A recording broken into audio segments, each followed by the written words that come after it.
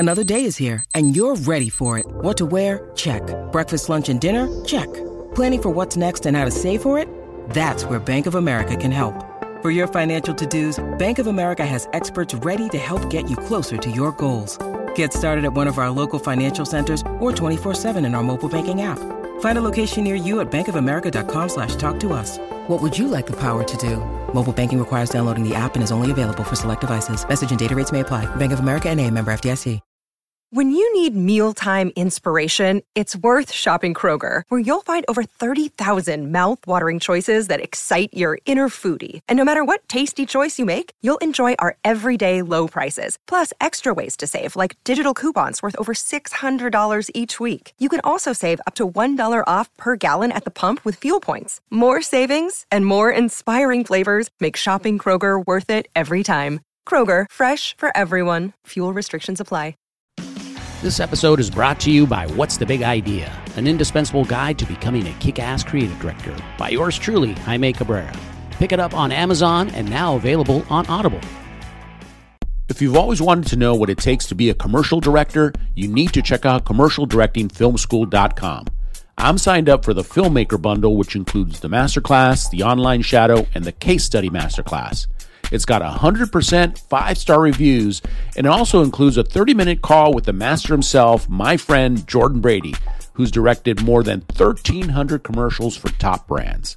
And right now, exclusively for my listeners, use the code BIGIDEA, one word, to get a whopping $100 off either the Masterclass or the Shadow course.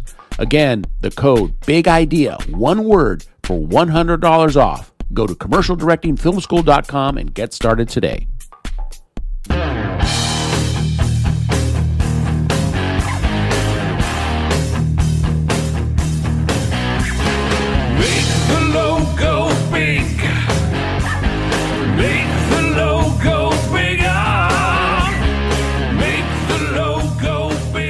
Hey everybody, welcome back to the podcast, Confessions of a Creative Director, the original podcast made by a creative director for creative directors, for aspiring creative directors, for creatives of all types looking to up their game by learning from the world's best. This is your podcast, and I am your host, Jaime Cabrera. On today's show, we have copywriter and creative director extraordinaire Kevin Lynch. His remarkable career has taken him around the globe, including stints in China and Sweden, where he most recently served as a creative director at Oatly. Kevin has always guided his career choices by asking this question: what stories will I be able to tell? Today, he's here to share his 5 principles for finding success in a non-linear career. So without further ado, let's get into it with Kevin Lynch. Kevin Lynch, good morning, or good afternoon, I guess, from Sweden, right? Indeed. How are you? I'm doing well. It's great to see you. You're living in the, and I think if I read this correctly recently, the happiest, most fulfilled country in the world. Their residents are the most fulfilled and they're the happiest. Is that true? Can you confirm that for the audience? I thought it was Finland that won this year. Oh, maybe but it is. yeah, Finland, Sweden, and Denmark all kind of trade the title back and forth. And yeah, it's a pretty outstanding part of the world for sure. That's awesome. Well, you look very happy and you look very well rested. So there must be something to it. But yeah, Indeed. I mean, how exciting to live there, and that kind of factors into the conversation that we're going to have later, because you are a man of the world. You've worked at a lot of different places and exciting locales all over the globe. So we're going to talk a little bit about that. But if you wouldn't mind just giving us a little tour, so to speak, of your career, where it's taking you. A couple of the key highlights, and just level set for the audience what you've done and where you've been. Yeah, sounds great. Thanks so much for having me. The career path. I came out of Michigan State University. Go Green. Yeah. And if we can put a pause here, if anyone wants to yell, "Go White," that would be great. But so the first job was in Detroit. It was working on Jeep, which was a fantastic account considering I didn't have a particularly good portfolio at the time. And from there, I hopped over to DDB in Chicago, Was there for a couple of years before jumping to an office of Campbell Mithune Esty that handled the Corona account at the time, along with a couple other interesting ones. Yeah, it was a bunch of fun, and from there did enough nice work that it got the attention of McConaughey, Steinschmidt Brown, which was kind of doing the best work in Chicago at the time, and so had a couple of wonderful years with some incredibly talented folks there. And considering that was kind of the best place in Chicago, I thought, well, we'll head off to the best place in North America at the time, which was a place called Roche McCauley up in Toronto.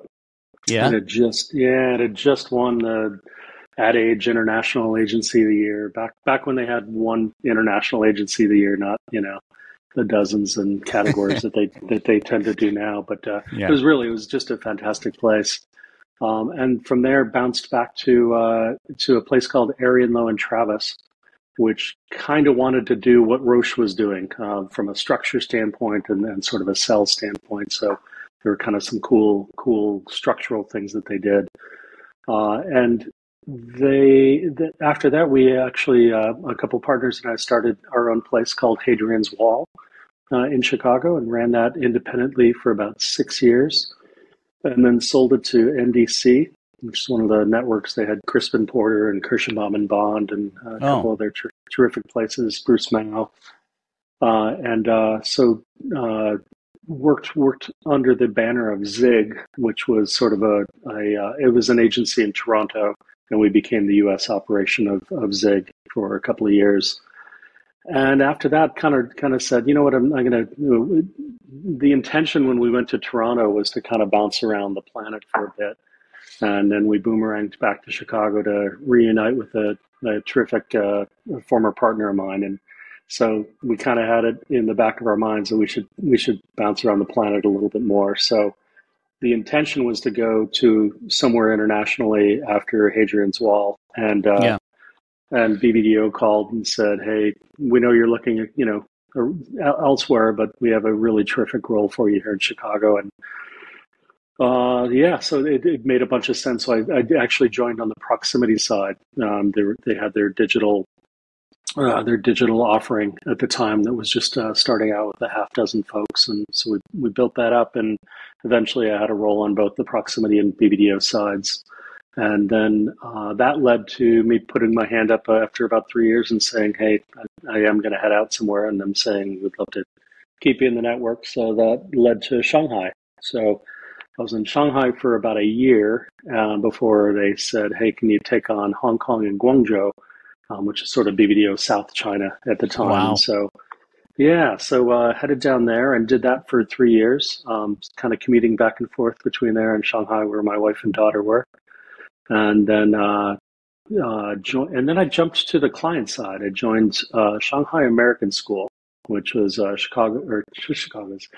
Shanghai, China's oldest and largest international school. They'd been around since 1912, but they never had a director of marketing.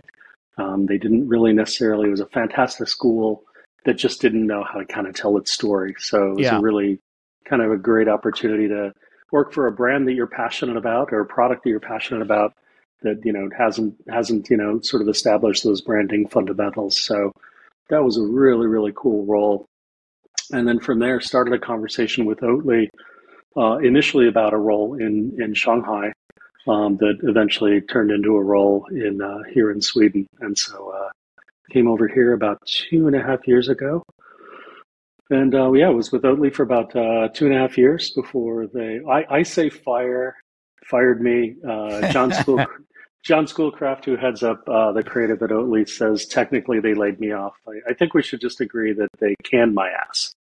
So if we can just sort of stick with that wording, that would be great. Just call it what it is. And I love that you have a sense of humor about it. And it's probably because you understand probably all the things that go into running an agency, and it's good that you have a sense of humor in it, and it probably is due to the fact that you're confident in your work. You're going to be fine. You're probably opening up to a whole as he makes a face, but you're probably going to open up to all kinds of other opportunities, I'm sure. So Yeah, it's funny that like it's been over 20 years since I left a job for another job. So I usually Yeah. quit before I know what's going to happen next. And I do think part of the advantage of that is, as you said, like you have conversations with people you wouldn't have been on their radar if you hadn't been able to raise your hand really high and say, "Hey, I'm looking for whatever's next." So yeah, Yeah.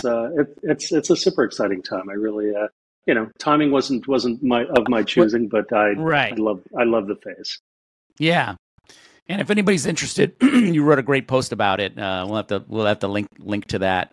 Cool. But what I love about you, and we had this conversation during our kind of our pre-call, and you said something that stuck with me, and it's really resonating with me. And you said that you've always sort of been led to roles based on this question, which is, what stories will I be able to tell if I take this role on? Right? It hasn't always been about titles or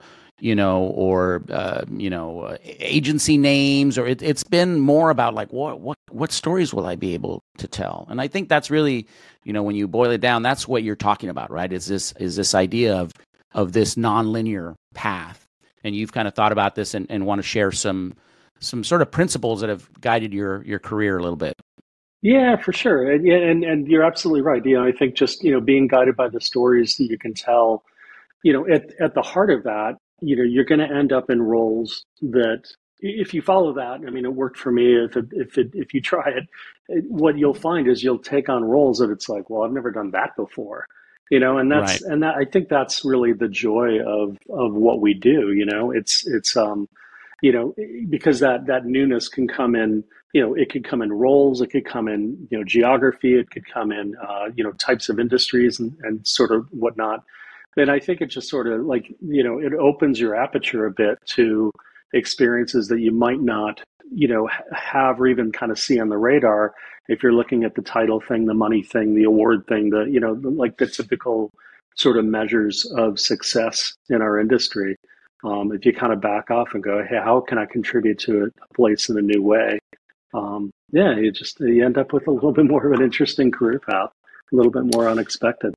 Yeah, and I think it's something that the audience, the listeners, especially the younger folks, should really consider, right? Because there is that pressure, I think, when you're coming up, right? It's like, what's the next thing? What's the next thing? What's the next title? What's the next? And then sometimes you might have an opportunity to go somewhere else, and it's like a title below, or it's maybe it's I don't know, whatever it might be, and you don't take it, and that could have been the launching point for something even more incredible. Obviously, you never know, but there is something to be said about maybe it's okay to detour once in a while, because I think you can always get back. I mean, were you ever in a position where you felt like, well, shit, I'm never going to be able to get back here?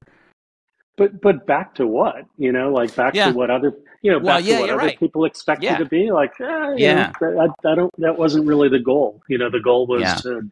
I had this test. Sweden has ruined it a little bit. So until I got here, like I don't use an alarm clock. I haven't in my whole career, and I always know it's time to leave when I start sleeping in.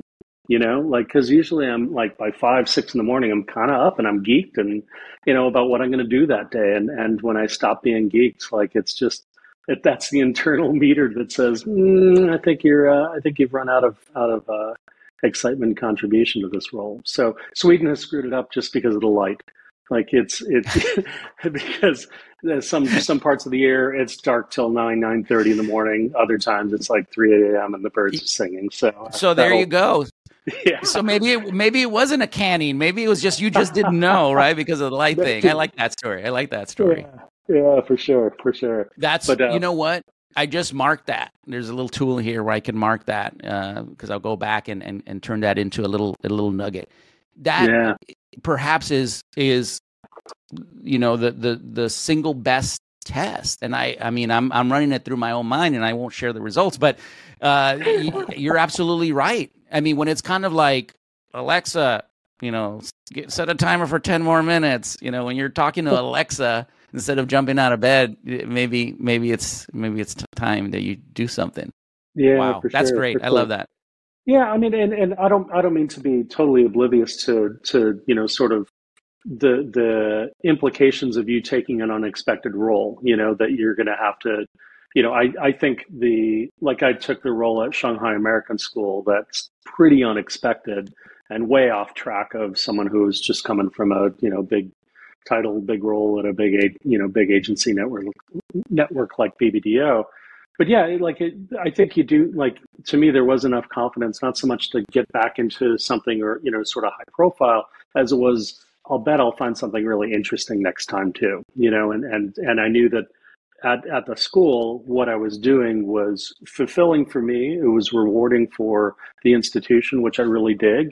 And I would have some good stories to tell. And so that was that's where the confidence came from of I don't know what's next, but I'm sure it'll be fun. So yeah, and I'm sure we'll talk about this even a little bit more, but this idea of going to a place where you can make an impact, right? And it's I'm coming into this thing, they've never had a marketing director. I can really make an impact and leave a positive mark. So I mean, that's got to be very appealing as well. Yeah, it really is. I mean, the unique opportunity there is that international schools tend to have really short institutional memories because you have so much turnover of leadership and teachers and obviously students sort of coming and going. So, to be able to kind of go, hey, we've got this great story to tell that if you're at the school, you're a part of something bigger than yourself. I think that there's a real reward and an affinity that's created there. And I think a joy of people, kind of being part of that community. But yeah, it was to the point where when people would ask me how long I was going to stay at the school, my answer was always, I'll stay as long as I'm making a difference. And ultimately that was about 4.5 years. That's great. All right, audience, and you need to take out your pad and pencil here. We're going to go through these 5 principles, and I'll tee you up just here so that we can kind of go through them, because sometimes I tend to get too excited and take us off track. Number 1, you're far more in charge of your career than you think. What do you mean? Yeah, so I think that there's a huge advantage, particularly in the creative community, to have the power to create sort of reasons for people hiring you. Like if you're a plumber, it's you fix a pipe and that's that. You can't prove that you fix a pipe extra well, or an accountant, you can't do sort of pretend spreadsheets. They kind of frown at that in the accounting industry, from what I'm told. But I look at, and I'm going through it now, looking at a job search, and I'm always amazed at creatives who go, hey, I'm available now. It's don't tell me you're available. Show me that you're interesting. Create a story yourself. A good example is for Oatly, where we started this conversation when I was in Shanghai, and it was about a China position. Ultimately, they needed a Chinese speaker for the role, and so that kind of wiped me out. But we said, yeah, we promised to keep in touch, and I mean, everyone's been in those positions. Yeah, we'll keep it. It's not no, it's just a not now. It's right. Cool. And that's that's what the CEO told me, and I was like, I am so keeping you to that, because it really felt like it was the right place. And so for the next year and a half, it was literally a year and a half, every time I talked to them, I wouldn't say, hey, I'm thinking of you, or hey, has anything changed over there? It was, hey, check this out, this thing out that I just did. It's really hilarious. Or just something to make them laugh. And it was rarely about the job. And it was rarely about oat milk. It was, it wasn't about anything. It was just sort of giving them an additional reason to go, God, this person's really wonderful and very much like-minded with what we do. And, we really do need to find a spot for them. And ultimately so I ended up getting into Oatly because I threatened them. Which I'm not recommending. Wait a minute, but you said that was point number 2 is threaten. No, I'm kidding. What do you mean? What do you mean you threatened them? Man, so it had been a year and a half, and I decided that I wasn't making an impact much longer at the school, so I signed an additional 6-month extension, and then just said, hey, I really have to go. And this was at the end of 2020. And so I called John Schoolcraft over at Oatly in September. And I just said, listen, my job finishes in Shanghai in December. In January, I'm moving to Sweden and I'm going to start doing work for you. I'm hoping that we can work out contract details before the Christmas party. Otherwise, it's going to be really fucking awkward. And like, I swear to God, that was the plan. Like, that was absolutely, you can ask my wife, any of my friends, like, that was going to happen. And he laughed nervously and said, give me a week. And then they, sure enough, they came back. They're like, okay, you can do your little plan, but you're actually invited. Not we don't have to do a what do you call when you get a warrant out to keep someone away? Like a restraining order. Restraining order, yeah. Like, because that was basically probably going to. Let me ask you a question. Yeah. I love you because you have this great sense of humor. How much of that was humor, and how much of it was like just will? Like, I'm willing this, I am manifesting this, and gonna make it happen. Like, what was there any humor in it? None at all. No, like that was like, honestly, like it felt that right. I had never, an old friend of mine who I hadn't talked to in years, who was New York based, she called and she's the one who put me on their radar and vice versa. And she said, she said, they're looking for a creative director in Shanghai. She said, and you're the only person in Shanghai who I know, which I was like, thank you for being so selective. But she said, "What?" I said, "I can't do it. I just signed an extension on my current job, but happy to take a look. What's the name?" She said, "Oatly." I'm like, "How do you spell that?" Because I'd never heard of that. And I said, "Happy to give you some names." And I looked at the their website and just looked at all the work that they were doing. And I called it the next day. I'm like, "Fuck you! I'm not giving you anyone's name but mine." Like, it genuinely just felt really good. When I talked to my dad about it, a couple of weeks later, I'm like, "Yeah, I'm talking to this company. I don't know if anything will happen." And he looked it up. He's like, "So you're working for them?" I'm like, "No." He goes, "Yeah, because it sounds like you wrote this." I really like it. It was such a nice, just a nice match of sensibilities. So That's yeah, awesome. that absolutely was going to happen. And the plan was actually, I was going to go, because we had talked about a number of Southern European markets that they kind of needed particular help on. And so I was going to couch surf my way through Southern Europe and like be blogging it the whole way and make that public, like on LinkedIn or whatever, but just like basically to the point where if I arrived in Sweden that they didn't hire me, there'd be a bunch of other people who were like, "Oh, I'll hire you because you're pathetic or funny, or ideally maybe both." But yeah, so that was the plan. It was not like that is exactly what was going to happen. So I love that. I'm super grateful that they made it easy, but they kind of earned a good plan. So I'm bummed. I'm just kidding. Yeah, probably not something you can do just right off the bat, right? Because you already had started, you had a relationship with them a little bit, but what a great story. That's going to be like 1.2, principle number 1.2, an addendum to you're far more in charge of your career than you think. All right, love that.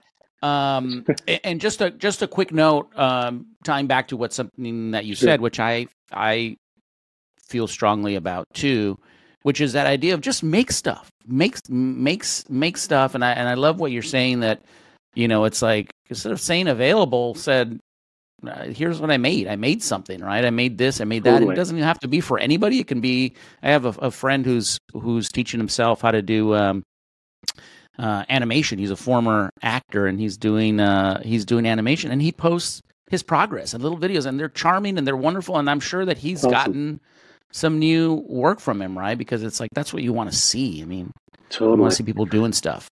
Yeah. It's the advice that I give students who are trying to break into advertising now is that, back when I broke into the business, there were relatively few channels, and you couldn't actually make anything. You couldn't make a TV spot or a radio commercial or what have you. I mean, you could, but it was definitely a lot more involved. And now it's just like, it just feels like if you can't, like, it just feels like you have the opportunity to prove yourself. Instead of saying, "Hey, here's what I would do if you hired me," it's like, "Hey, here's what I've done." So whether it's, whether it's some sort of movement is something that you believe in, whether it's, doing a fan clubby thing for a brand that you love, like Right. whatever it might be, it just feels like you have a great opportunity to make something and kind of prove what you would do rather than just talk about it theoretically. Right. Right. And Yeah, it totally. keeps you sharp. Totally. All right. Principle number 2, pick evergreen goals, ones that will fuel a career and maybe a life. Wow, that sounds more impressive than maybe my description is going to be. But so the when I mean by evergreen goals is kind of playing the long game. Like don't have these goals that you're going to finish. Like if you want to be a CD by 25 or 30 or whatever, it's like cool. What do you do when you're 26 or 31? Or if you want to work at Wyden, that's cool. But what happens after Wyden? And it's just like it feels like there's you're kind of setting yourself up for the slump or this absolute or just an out and out failure. And I don't know if like I always feel like career wise, like you shouldn't look ahead too much. You'll spoil the surprise. Like part of the fun of this is going, kind of going from adventure to adventure. I kind of feel like from a career standpoint, those those cartoons where someone's sleepwalking through a construction site and they're just about to walk off a cliff and then, the girder Yeah. comes just in time and then they're about to go down the elevator shaft and the elevator arrives just at, like that's kind of feels like how I've approached my career is just, you just keep going forward and, good shit kind of appears right when it needs to. And I think just having that faith, having these goals that aren't so defined is really helpful. So I'll be specific. For me, the sort of career long goal was I need to be happier with my work that I did this year, happier than I was last year. Like my work needs to just constantly improve. And I always take sort of a year end measure. You look at the best work that you've done, and there's definitely been years where it's like, I don't see the improvement in the work, and you can look at other things that you've contributed to an organization of, but yeah, it's not showing up in the work.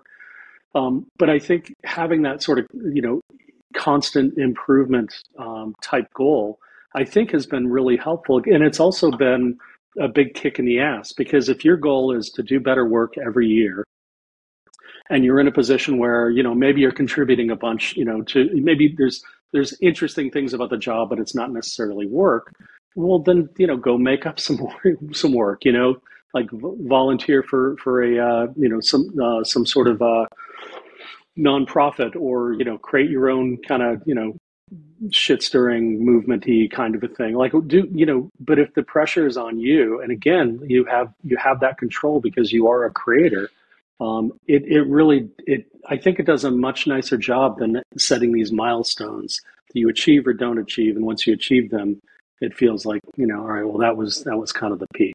So does that make sense? Yeah, no, totally. And it just focusing less on I think we sometimes tend to focus on the detail stuff and forget to zoom out and look at the big picture, right? Which is we're thinking about like I want to work at this place and I want to win this award and all that. And when you look at it from a when you zoom out, it's more about like I want to do better work each year, like you just said, right? The same thing, but it's a different way to look at it, and it probably opens you up to more possibility when you're thinking about it that way. It does. And I think to some degree, what we talked about earlier of looking at jobs and going, what stories will I be able to tell? That was actually an outgrowth of kind of a personal, I don't know if it was a goal, but I have this sort of philosophy of like, never go to bed until you have a story to tell. That like if every single day you're going to experience something, do something that, it might not be the most interesting story, but, just this sort of constant daily challenge of doing something interesting enough that if someone says, how was your day yesterday? You've got a story to tell. I think if you take that on as kind of a life philosophy, I think it turns into a really nice work philosophy as well. Yeah. Yeah, that's a great idea, and probably something you should write that book. I love that, and maybe start keeping a journal of all the That's a great way to journal when you think about it. It's like, I'm just going to write down one thing, one little story that happened that was my favorite for today. I love that. Totally. This next one is related in a sense, but it's really creating a broad definition of your career. And I was listening to a podcast, and the two sort of things converged after I spoke to you. And it was a coach. It was a kind of a coach talking to Carl Fussman. I don't know if you've heard him. He's really an interesting character. I guess he used to be like a former writer at Esquire or something, and he started a podcast. Older guy. And he was talking to this coach, and similar to what we just been talking about, sometimes when you look at things too closely, you lose sight of the big picture, right? And he did this exercise where after a series of questions, you get to the core of what you really love to do. And he did this with this Carl Fussman guy. And what they boiled down, the essence of what he loves to do is he likes to ask good questions. That's it. And when you think about it that way, you could take your career in any number of ways, right? I'm just being silly here, but it's like you're going to be an FBI interrogator. I don't know. But when you look at it at its core, because he first started off with, while I interview people, I interview celebrities and try to get them to say interesting things, right? And then they kept drilling down. And then what they got down to was, I like to ask good questions or something like that. And it reminded me, it kind of rhymed with what you were talking about here, is creating this broader definition of your career. Totally. And honestly, you just made the point better than I could have. I think just early on in my career, I'd say I'm in advertising or I'm a copywriter. And now, I'm much more likely to say I'm a problem solver, or I talk people into things, and that might sound a little bit too vague. But again, if you are committed to that definition, then as you said, it opens you up to take on roles that you're like, I didn't see this thing coming either, but I'm going to talk a bunch of people into stuff, I think there's again a real benefit. All these are a little bit of a like mind tricks, right? It's just trying to like open up in your own mind, dismiss the typical measures of success. And it allows you to kind of be comfortable pursuing whatever path you take. So I think to me, that's the big benefit of the, picking these evergreen goals or creating these sort of broader, more arguably more vague definitions, is it's just cleansing the palate, I suppose. And so let me ask you a question. You go to a party and somebody says, "Hey, Kevin, what do you do?" Do you literally answer that way? Because sometimes I will say that. I'm like, I make shit happen, and they're like, what does that mean? I'm like, well, I do, and I'll tell them a little bit about what I do for my day job. And then I say, I got this podcast and I mean, do you literally do that? Yeah, I do. I've definitely told people, I've definitely, if I'm in a crowd where I underplay stuff, I'm like, I'm a copywriter. And they, say, usually, I'll say I'm a copywriter, but the better thing is like, I talk people into things. Oh, like where does that happen? Because that could be a legal profession, it could be an architect, could be advertising, could be anything. So that's, That's cool. I love that. Yeah. Sorry, you were going to say something? Oh, I was going to say I typically try not to talk to people at parties, so that's why that stumbled a bit on me. I'm like, oh God, when I can't avoid that. Yeah, cool. So people, they say that, or they now say that it's a spectrum, right? Like introversion and extroversion is a spectrum. So at once you strike me as very sort of outgoing, and then you also kind of seem a little bit more introverted. So where would you say you kind of line up on that spectrum? I'm just curious. Yeah, professionally outgoing, personally introverted, probably. Really? Is the balance. Yeah, I think so. Yeah. There's definitely a mix, as you said. I'm glad the spectrum is being recognized, because it kind of takes the pressure off people to neatly fit into one category or another. Yeah. I mean, socially, I'm a bit of a wallflower at parties. That said, I'm like right now I'm organizing, I call it the season of light. So Sweden has some pretty dark months between November and February. and so I am organizing a thing for whoever wants to join. Like every single week, we're going to do something interesting and cool to kind of get us through these dark periods. So That's cool. so that's that's a very extroverted thing. But I probably won't talk to people while we're doing it. I'm just kidding. But it's also a very creative thing, right? So kind of going back to a previous point is like you're making, even if you're making events, you're making, Sure. That's pretty neat. Yeah, totally. What are some of just now we're going to go off on a little tangent, but what are some of the activities or things that you might do? Yeah, so we're like one is we are going to we're going to go to the Modern Museum here in Malmo and check out stuff. But the checking out stuff has nothing to do with work. You have to go and you have to observe things. Observe like how your ticket was taken. Observe a corner that didn't get dusted. Observe like whatever, and then we all get together and talk about what we've seen.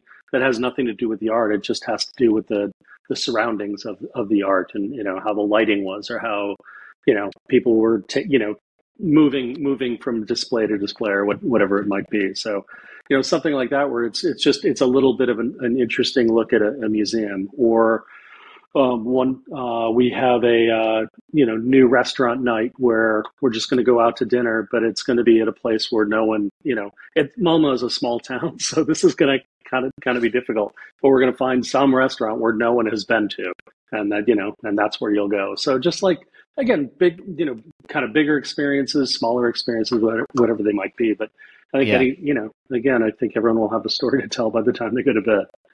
That's great. And the museum idea, especially, is that something that just popped in your head, or where did you come up with that? Yeah, no, that one. God, I want to say someone said it. I'm not taking credit for that one at all. There's actually here's another example though. Here in Malmo, our skyline is literally one building. It's the tallest building in Scandinavia right now. And it's the first twisted tower in the world. It's a Santiago Calatrava building, really, really beautiful. And so it's the thing that everyone takes pictures of. So one of the events is going to be find a view of the turning torso that hasn't been seen or that is interesting. And so then everyone will upload pictures and we'll go and just sort of see this thing that we're all super familiar with and just different ways to kind of view it. So yeah, it's just appreciating the town around you, stuff like that. So that's neat. That I need to do more stuff like that. I've done some similar not similar, but parties where it's like, hey, bring I'm just started getting into collecting vinyl, but it's like, okay, bring 2 records that changed your life or something like that. Nice, listen nice. to them, but that's great. That's a great reminder to kind of keep. Because that factors into your work too, right? It's just about staying open and creative and looking at things from different angles. So I love that. Yeah, okay. We did one other example when we were in Shanghai. We started this thing called Table for 8, where we would invite 8 people to brunch, but we wouldn't tell anyone who else was there, and we would make sure that people didn't necessarily have that much of a connection. And just that mystery of like I'm going to brunch and I don't know who with. Like 8 people, you should that's a tight enough thing that your expectations are right. I will know someone. So just adding that little sense of mystery, I think one of the things about technology that I think we underappreciate is just how predictable our lives are now. That you're able to check out menus before you go to a restaurant. You're able to find your friends instantly at a concert, like whatever that might be. There's a predictability. And I think when you kind of take that away, it makes for a really pretty special and memorable time. That's cool. I like that. All right, number 4, stay mindful of what energizes you. Yeah, so here I think again, it's really kind of looking at your career and trying to define it not by these external sort of factors, but by like what are these moments of your career that you remember. Like I always think back to a time in Chicago where I was working at DDB it was on Bud Light, I think. And, someone, one of the account guys came up and said, oh man, your radio campaign is just killing it. I just talked to the San Diego, San Diego distributor, Right. and they're really. I'm like, well, what's killing it? Like, what does that? What does that mean? It sounds great. I'm happy, but what does that mean? He's like, I don't know. They're really happy, and I think sales are up. And it was just like this super weird, vague kind of a thing that afternoon, because it was at a time where I was doing some freelance things just to, again, make sure I was continuing to develop as a writer. So that afternoon, I had a meeting with the music house, and it was it was just a one man operation, and we sat down and reviewed the 6 ads that we had written that he was currently running. And he said, this ad got me 13 calls, this ad got me 8 calls, and and we talked about why. I mean, it was an overanalyzing probably something pretty simple, but I loved the responsibility of what effect the work was actually having. I love the fact that here's this dude who is counting on putting food on the table for he and his family based on how these ads worked. It was so interesting that both of those events happened in the same day, and it really allowed you to kind of go, yeah, I love doing stuff that everyone recognizes, and it has a nice big media plan behind it. But just knowing that your work makes a difference, I think, can come in a lot of different ways. And so, yeah, that personal responsibility thing, I think, continues to kind of drive and energize me. So. Yeah. So again, this idea of making impact, right? And I think you and I share this in common. I mean, I think at the end of the day, that's kind of what we get paid to do, right? And to make an impact, and we're fortunate enough to do that by coming up with ideas and concepts and things that are creative and things like that, right? But when did this whole thing, and I know you have strong opinions about this, come into the picture that it's about awards, right? And I mean, you hear more about awards than about impact, right? Like I can't even think of the last time that I saw something on LinkedIn where it's like, we love this ad, we love it, it was awesome, it was super creative, and it led to this, right? It's like all it ever is, and it led to me going and drinking rosé on a super yacht. Like when did that happen? Yeah, it's interesting. To be honest, like I've had a disinterest in awards for a couple of decades now. But it feels like now it's more valid. That having that opinion is a bit more valid. I think a huge part of it is just in what is being recognized. When you have Forbes magazine saying there's 900 advertising award shows a year, like or at Cannes there's 628 categories, literally, like that. I'm not exaggerating. 628 categories. And so that really devalues things that actually win.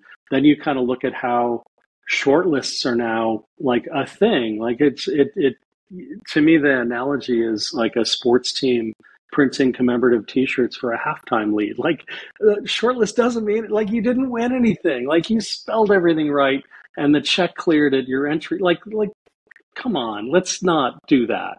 And so I think just the bar continues to go lower and lower. And, I understand everyone needs, a little incentive and what have you. But when awards become an inaccurate measure of quality, I think that awards used to highlight the most talented professionals in our field. And I think now it highlights the people who care most about winning awards. And to make the most noise. Yeah, and sometimes they're the most talented, but sometimes not. And so I think the it's not a differentiator of agencies anymore. I think the more obsessed we as advertising professionals are about awards, I think there's something that really suggests we lack confidence, that we're craving this sort of third party validation. I do think it keeps us from focusing on business. I've been in plenty of places where discussions that should be about how do we help this brand grow becomes, oh, this will be a great piece for our case history video or case study video and what have you. So I absolutely believe, I'm passionate about good work, I do see the value of having a curated collection of the best of, you know, the best of us as we, how tall we stand every year. I just don't think that's where we've gone. I think now it's just the merely competent still end up getting on short lists or winning awards or what have you. And that's, I don't know why more people aren't kind of questioning that. It seems like there are some folks, but I think the majority, and who doesn't want to win an award? But I just think when it becomes the focus, right, and the end goal, to me, that's just really weird. And I posted something the other day. It was like a quote from David Ogilvy that said, if it doesn't sell, it isn't creative, right? Because at the end of the day, that is our job, is to make some impact. And personally, I love on like a LinkedIn, like I love it when people just show their work. Hey, look at this cool thing that we did, and maybe it's cool and maybe it's not, but it's at least it leaves it up to you to decide, as opposed to going, oh, this jury really liked this. I don't care what the jury thinks. Show me the work. Right. Yeah, and then you typically don't even see the work, right? It's a link to it, but it's like a picture of the award or something like that. Yeah. This one is perhaps the most important one. Number 5, never commit to sharing 5 principles until you can think of 5. Yeah. So you and I talked earlier, and you said, let's give people like something tangible to kind of keep in mind, like 5 principles or whatever. I'm like, yeah, no problem. That sounds great. And I don't know why. I think being in advertising for so long, like you get really good at oversimplifying things, right? Like if you give me a list of 5 things, I'm like, well, these 2 are kind of alike. Right. This one's probably not that important, so it's a list of 3. We're always trying to narrow this down, and so I agreed to 5 principles, and I can't think of a 5th. And that reminds me of like I raised a child, and I couldn't tell you 5 things about raising a child. Like it's pretty bad, and. So it reminded me of when I first connected with Oatly, and I didn't have a website up or anything like that. And they said, "Well, it would be nice to see your work," which I thought was a fair request. And so I did this PDF, and it was 5 reasons why I might be right for you. Like, not sure, we haven't met yet, but maybe. And one was international experience, one was client agency experience, one was working on passion brands and what have you. I of course can't think of the 4th one, but there was a 4th one, and it got to the 5th one, and it was like I really, same as here, I could not think of a 5th one. So instead of just going back and changing the title of the document, the 5th one, like I sent him this document, and the 5th one just read, "Oh shit! Like I can't believe I promised you 5 things and I can only think of 4. This is so embarrassing." And if we talk in a couple weeks, maybe I can think of 1. And to them, they're like, yeah, this is a very Oatly-ish kind of way to do things. Right. I'm like, yeah, good. It's also a me kind of way to do things. And so, it was just one more proof point that it was good, a good connection on the career stuff. Yeah, that's great. I love that. It just shows, sense of humor and that's great. I love that. So now that you're at this point, right, you're at this, I won't call it a crossroads because that sounds dramatic, but you're in this point where it's an exciting time for you, right? Totally. Are you thinking of these things? I'm going to put it back on you. Like you gotta be thinking about this, right? You're taking steps to be in charge of your career. You've got your evergreen goals. It sounds like, right, which is really around making impact. You have your sort of your broad definition of what you do. Where do you think? What's the story? Where are you gonna go? Where do you want to go? Let's put it out in the universe. And I mean, what are you thinking? It's interesting. I mean, to me, I would love to find Oatly circa 2013. Which if you look at the brand, the company back then, you had really brave leadership. You had a great trust between the leadership of the company and the creative leader. You had a cool sort of underloved product. But even most importantly, the hard work wasn't done yet. I would love to, because when I got to Oatly, it was interesting. We talk about making impact, and when I got to Oatly, I didn't really. the last jobs I've had for the last 20 years have all been sort of good, meaty roles. It's been, start something or build something or change something, fix something or what have you.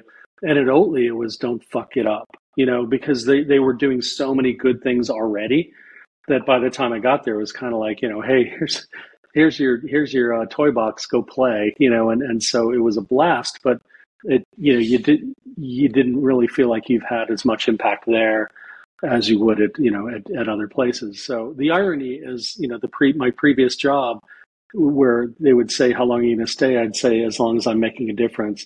I completely forgot that lesson when I went to Oatly, or maybe undervalued how much that meant. Do you know what I mean? So, yeah.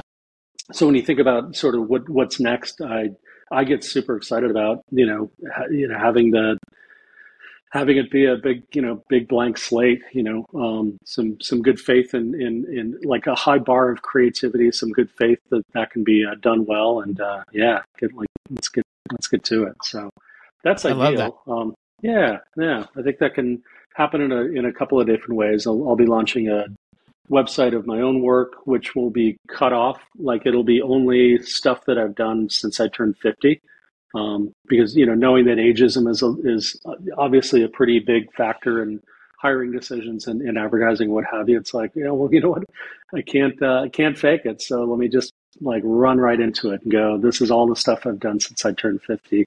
And, and then I will probably, I'll probably launch an agency. But I'm not sure where it's going to be. It's going to be fun though. Really? All right. Yeah, well, I think so. You know where to find me. Don't make me threaten you. Don't make me send you a threatening email about how you need to come up with a plan before I get there. It's a deal. I have a couple more questions because I'm just having way too much fun. Just in speaking with you, you strike me as someone who takes in a lot of information, who's someone who is constantly learning, right? And I would imagine the attempts to improve just your overall creativity and the ideas that you come up with. Where are you finding ideas? What do you do? Are you a reader? Or you listen to podcasts, or what do you take into the brain? Yeah, I tend to. Articles are probably my chief sort of input, the sort of way to fill the well. And sadly, I don't have enough focus to make it through many books, which is a shame because I hear there's some good ones out there. But podcasts also play a role. On LinkedIn, I actually have a pretty good curated feed of people who are either doing great work or are, sort of linking to some terrific work. So that too really helps. I think those are probably the primary ones, but life in general, if you have your eyes open and it's sort of taking in sort of human behavior, I think that's about as inspiring as anything. Yeah.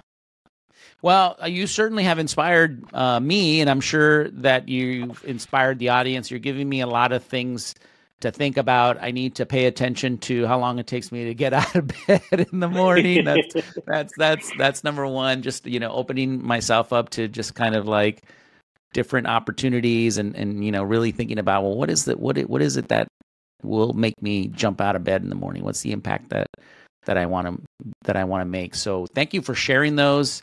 Thank you. I really appreciate, just you taking the time, and I'm super happy that we connected. Thank you for being so generous with your connection and with your time. And I hope we can keep the conversation alive and just check in every once in a while. I really dig your whole vibe and your sense of humor. And it's been a fun time. Thanks. I would love that. And really appreciate you having me on. And that's going to do it for another episode of Confessions of a Creative Director. Thanks to my very special guest, Kevin Lynch. I love that question. What stories will I be able to tell if I take this job? It's definitely a question that we should all keep in mind as we look for the next opportunity. Definitely going to be asking myself that question.